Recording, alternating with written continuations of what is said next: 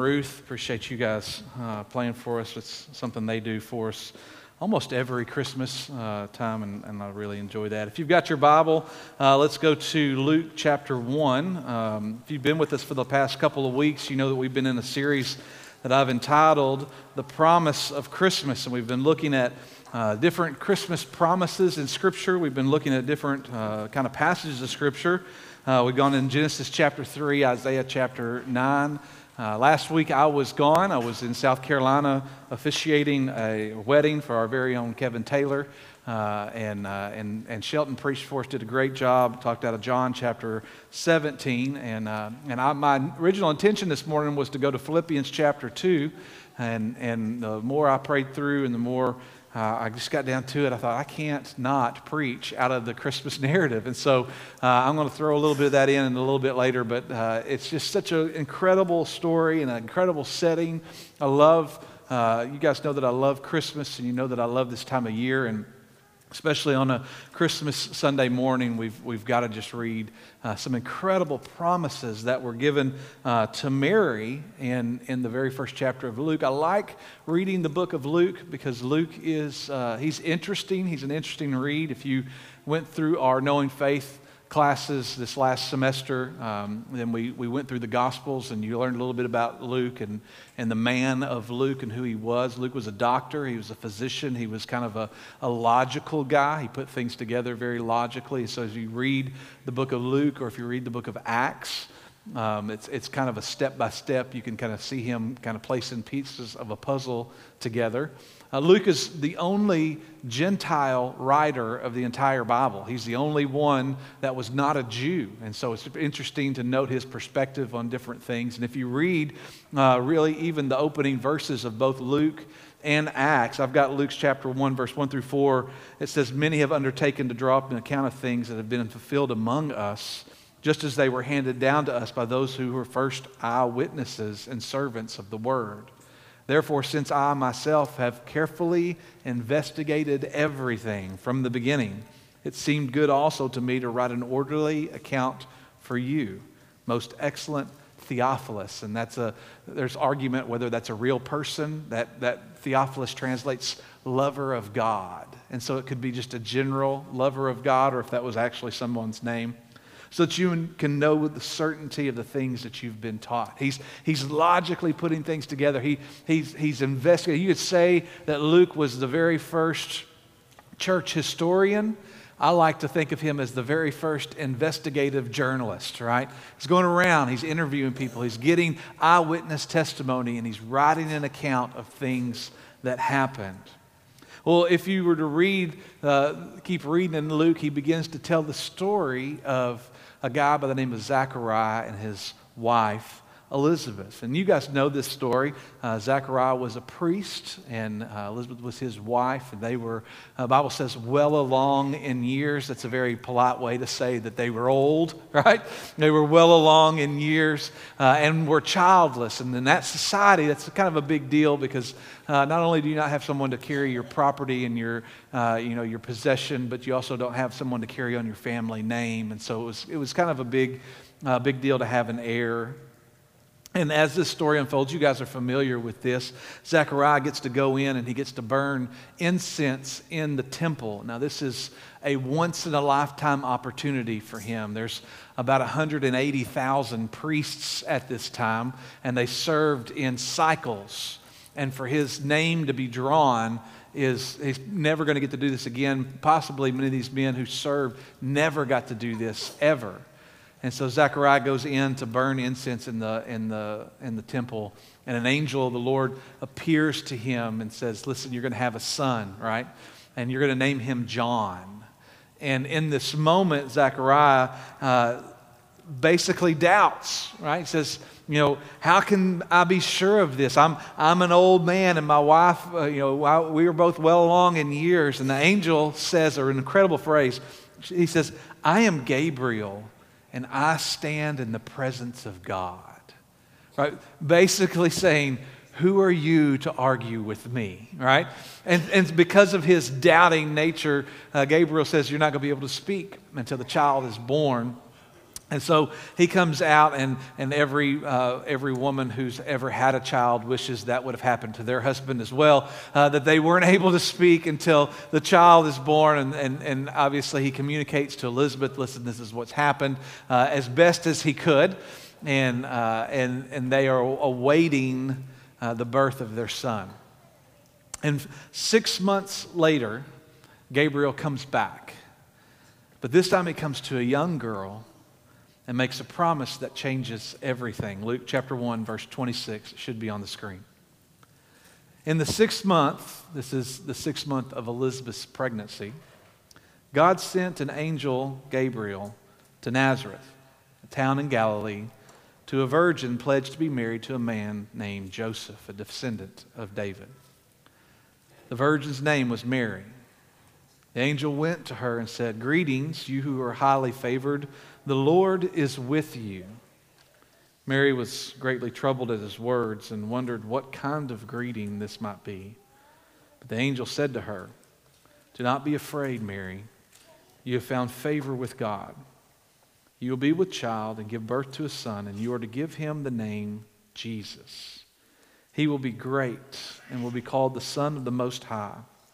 The Lord God will give him the throne of his father David, and he will reign over the house of Jacob forever. His kingdom will never end." "How will this be," Mary asked the angel, "since I'm a virgin?" The angel answered, "The Holy Spirit will come upon you, and the power of the Most High will overshadow you. So the Holy One to be born will be called the Son of God. Even Elizabeth, your relative, is going to have a child at her old age, and she who is said to be barren is in her 6th month. For nothing is impossible with God."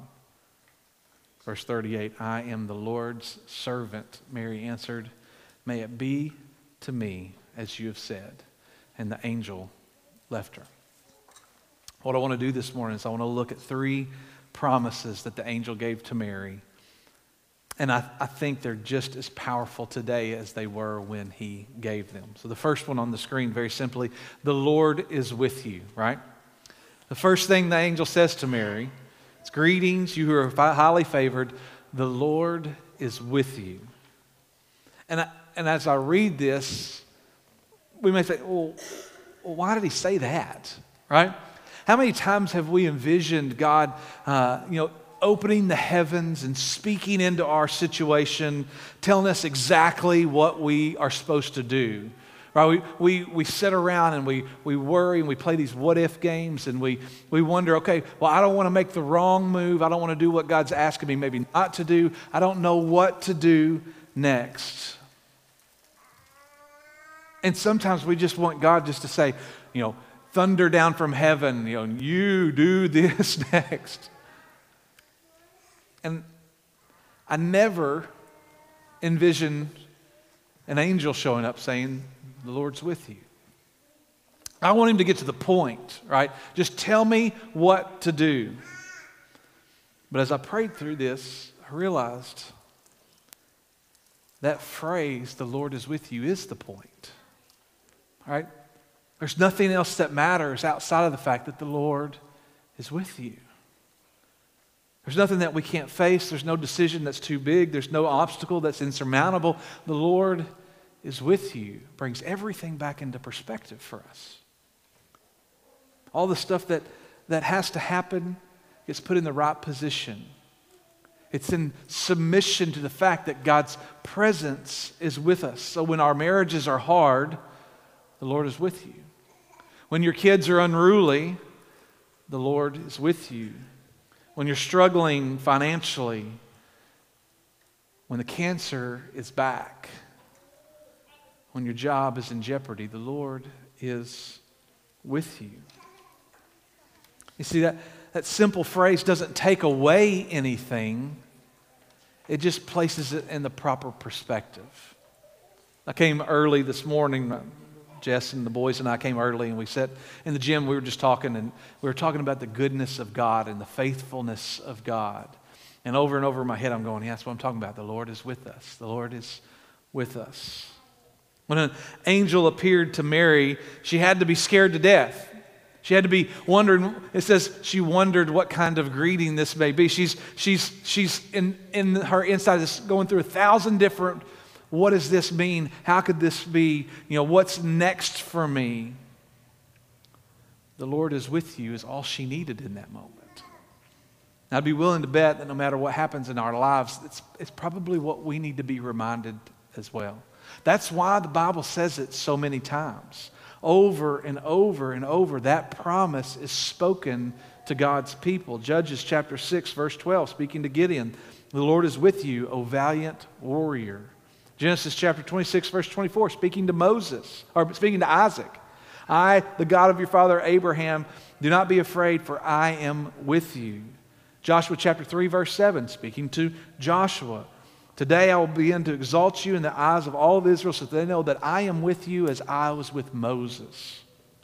Isaiah 41:10, do not fear, I am with you. Do not be dismayed, for I am your God. I will strengthen you and help you. I will uphold you with my righteous right hand.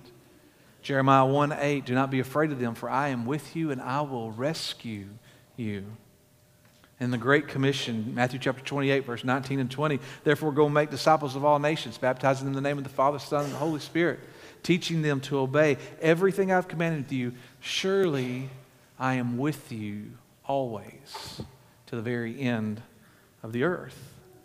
See, that promise that the angel gave Mary is just as relevant to us today as it was when he gave it to her. I am with you. No matter what this year has thrown at you, no matter what this next year brings, I am with you. God tells us over and over and over and over again, because that's the whole point. Emmanuel, God with us. The second promise, we'll read it in context. Luke chapter 1, verse 31 through 33. You can look at it.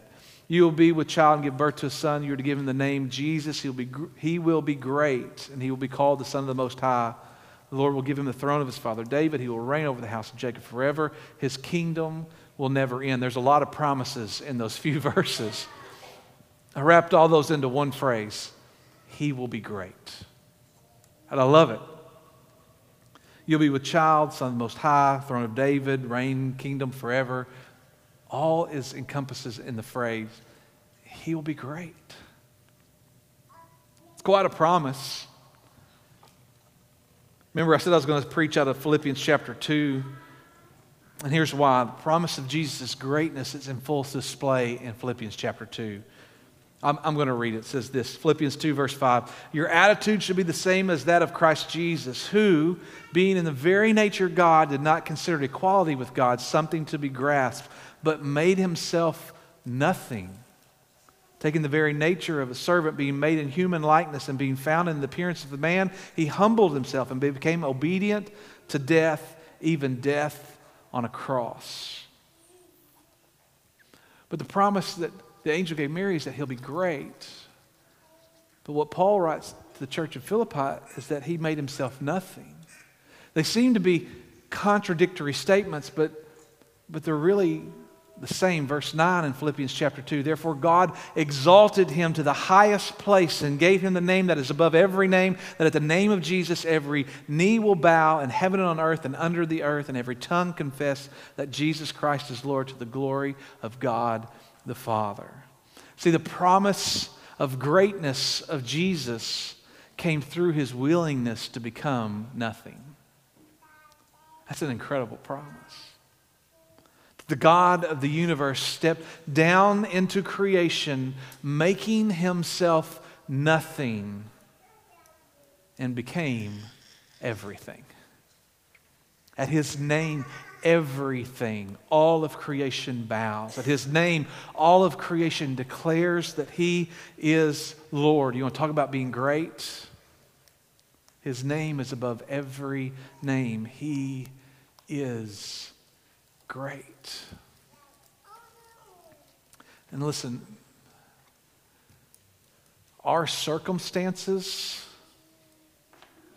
don't lower his greatness. Our our world and what's happening in our world doesn't take away from who and how great He is. Things get hard and don't go our way. Maybe they look differently than what we thought they would look like. And the first thing that we do is we question God. How could you let this happen? Why me? And we've been thinking, well, maybe He's not as great as I thought He was. He is great and worthy to be praised. Just because our lives don't look like what we thought they should does not diminish His greatness. We have this opportunity to come and to celebrate the greatness of God. We have an opportunity every week to gather corporately as a family, as a believer in body, and worship together the greatness of God. But don't miss the opportunity that you have personally every day to approach the throne of grace with confidence, knowing that He hears us in our time of need. He is great. And as hard as life can be, and as crazy as it can feel, and as out of control as sometimes it becomes, He is still great. That promise He made Mary, He's great. If you don't hear anything today, hear He is great. The last one in our list, number 3, nothing is impossible with God. That's Luke 1:37. Some of you need to write that down. You need to put it where you're going to see it, where you can put it on your mirror in your bathroom or on the dash of your car. You just need to write it down. Nothing is impossible with God. Nothing is impossible. This young Jewish girl who did not come from a predominant, well-known, influential family carries the Savior of the world in her womb. The Son of God who would be born into a world that hated Him, to redeem a people that didn't want anything to do with Him. And through His death and His burial and His resurrection, He came and did the impossible for us, because nothing is impossible for God. Every time the enemy tries to convince you that you can't, or that God can't, or that God won't, then we quote this simple verse, Luke 1:37, nothing is impossible with God. In our wildest imaginations, we would have never chosen this time or this girl or this situation for the Savior of the world to be born into, but nothing is impossible with God. We talked about it in our own family devotion over our Advent devotions that we did. It's why would we choose this now? Why wouldn't we choose now? I mean, with the advent of global communication and instant uploads and all the things where we could get the message of Jesus, if He healed somebody, everybody in the world would see it. Why then? Why her? Why those circumstances? Because it was impossible. Everything was stacked against them. The Bible says in the fullness of time, which means basically when it was perfect, God sent His Son to redeem the world. It seems like they had this incredible, insurmountable obstacle. How do we get the message of Jesus out? How do we let people know that this child came to save the whole world? But you know what the greatest part is that God didn't need them to do it. He did it Himself. Right? The shepherds came to them. Angels announced His birth. The wise men sought them out. God's message has been clearly seen in an insecure, know-nothing woman, Savior of the world, came. The Lord is with you. He will be great, and nothing is impossible for God. These, I believe, are the promises of Christmas. We've looked at everything from Genesis, from the beginning, to Isaiah, kind of in the middle, and here at His own birth. He is with us. He is great. And nothing is impossible for him. So, as we begin to wrap this up, how does this communicate to us right now? Because yes, we understand when marriages get hard and kids get unruly and finances get tough. We live in that.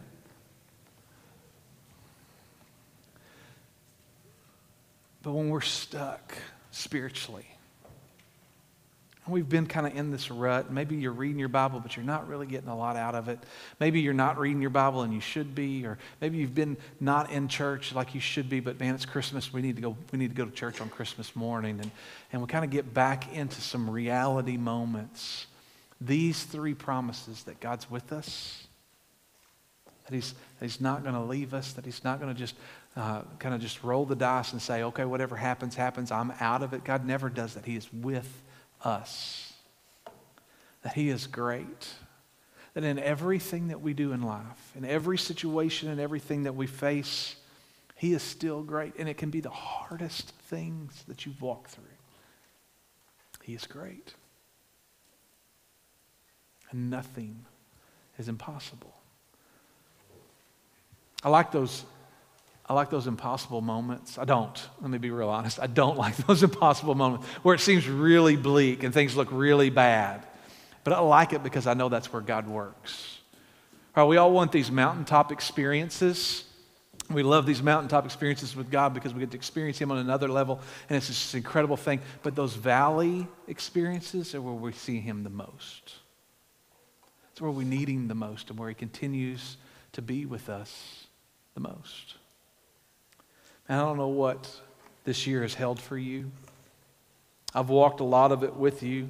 I don't know what next year holds for you. We'll walk it together. But these three simple promises, from an angel to a teenager, hold so much value to us today. I'm going to pray for us, and then we're going to move into a special moment where we're going to have a candle lighting service. We're going to sing a song. I've asked someone to come up here and read just the birth narrative of Jesus, Luke chapter 2. But this morning, I don't want us to kind of rush through this. I don't want us to kind of blow through this section of service, because this promises that we've been given are so life-defining for us. Maybe this morning you just need to take a second. You just need to thank God for being with you.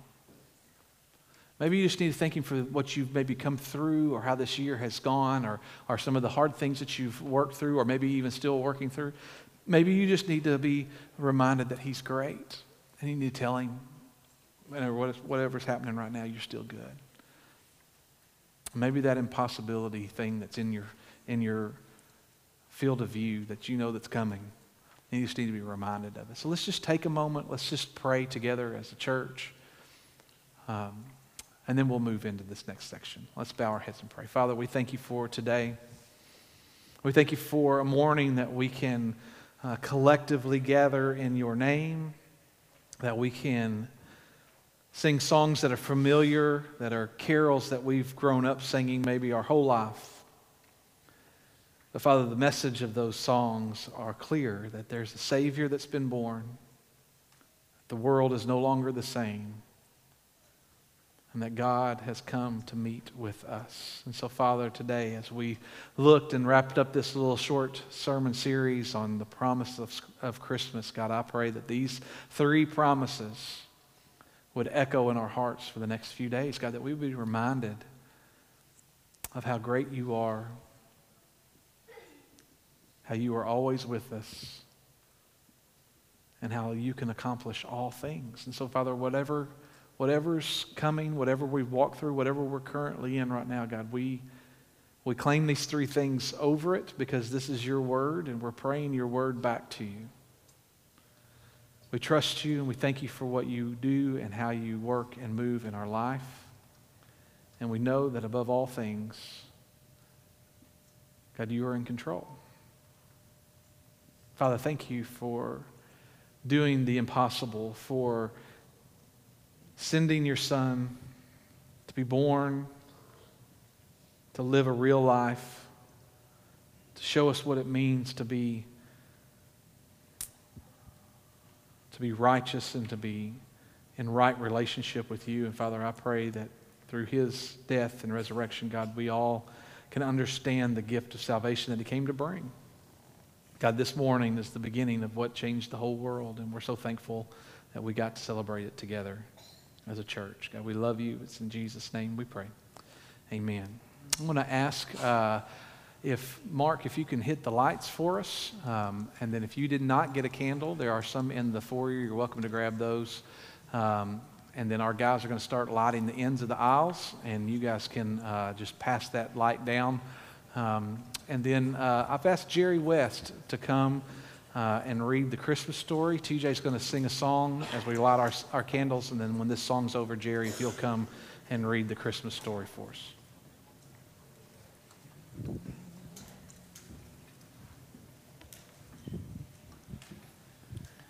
Silent night, holy night, all is calm, all is bright, round yon virgin mother and child. Holy infant, so tender and mild, sleep in heavenly peace, sleep in heavenly peace. Silent night, holy night, shepherds quake at the sight, glory stream from heaven afar, heavenly hosts sing hallelujah. Christ the Savior is born.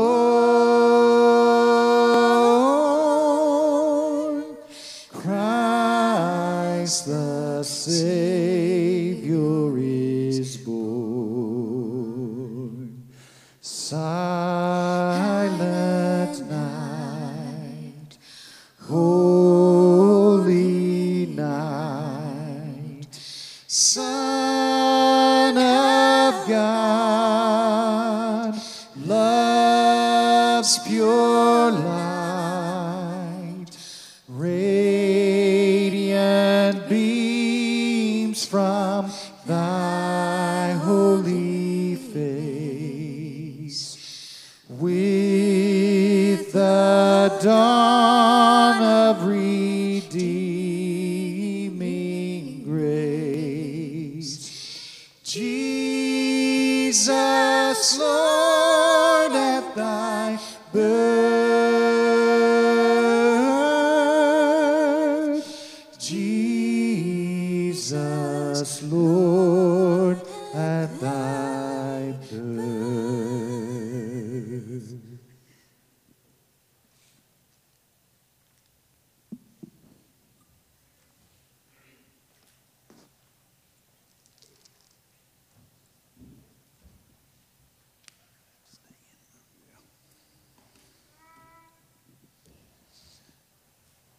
I'm going to be reading from Luke chapter 2.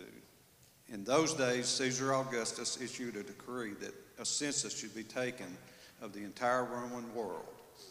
This was the first census that took place while Quirinius was governor of Syria.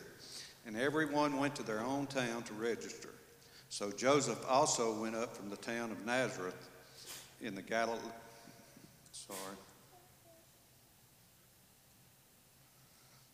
I hit the wrong button.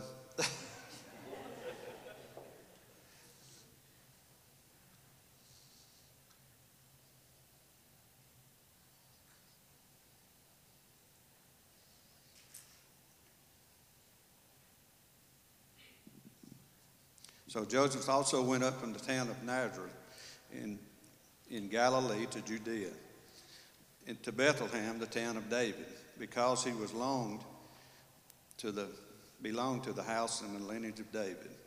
He went there to register with Mary, who was pledged to be married to him and was expecting a child.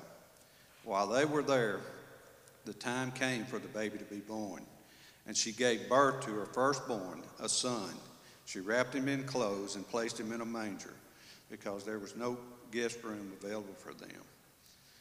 And there were shepherds living out in the fields nearby, keeping watch over their flocks at night. An angel of the Lord appeared to them, and the glory of the Lord shone around them, and they were terrified. But the angel said to them, "Do not be afraid. I bring you good news that will cause great joy for all the people. Today in the town of David, a Savior has been born to you. He is the Messiah, the Lord. This will be a sign to you. You will find a baby wrapped in clothes and lying in a manger."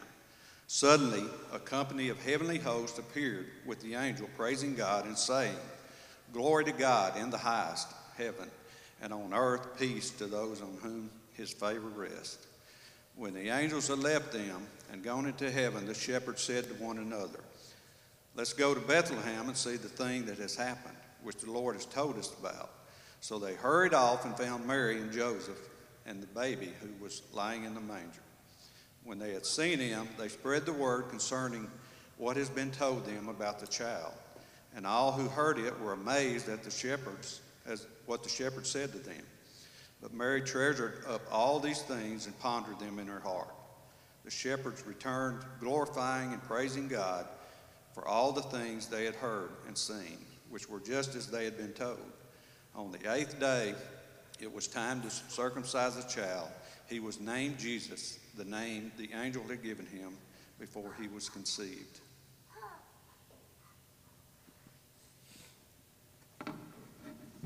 Thanks, Jerry. We love you. Merry Christmas. Let's pray together and we'll be dismissed. Father, we love you and we thank you for today. Thanks for what this day means. And thanks for sending your Son, a gift that we didn't deserve, in a world that hated him. God, redeem us. Let us never lose sight of what Christmas is really about. It's in Jesus' name we pray. Amen. You guys are dismissed.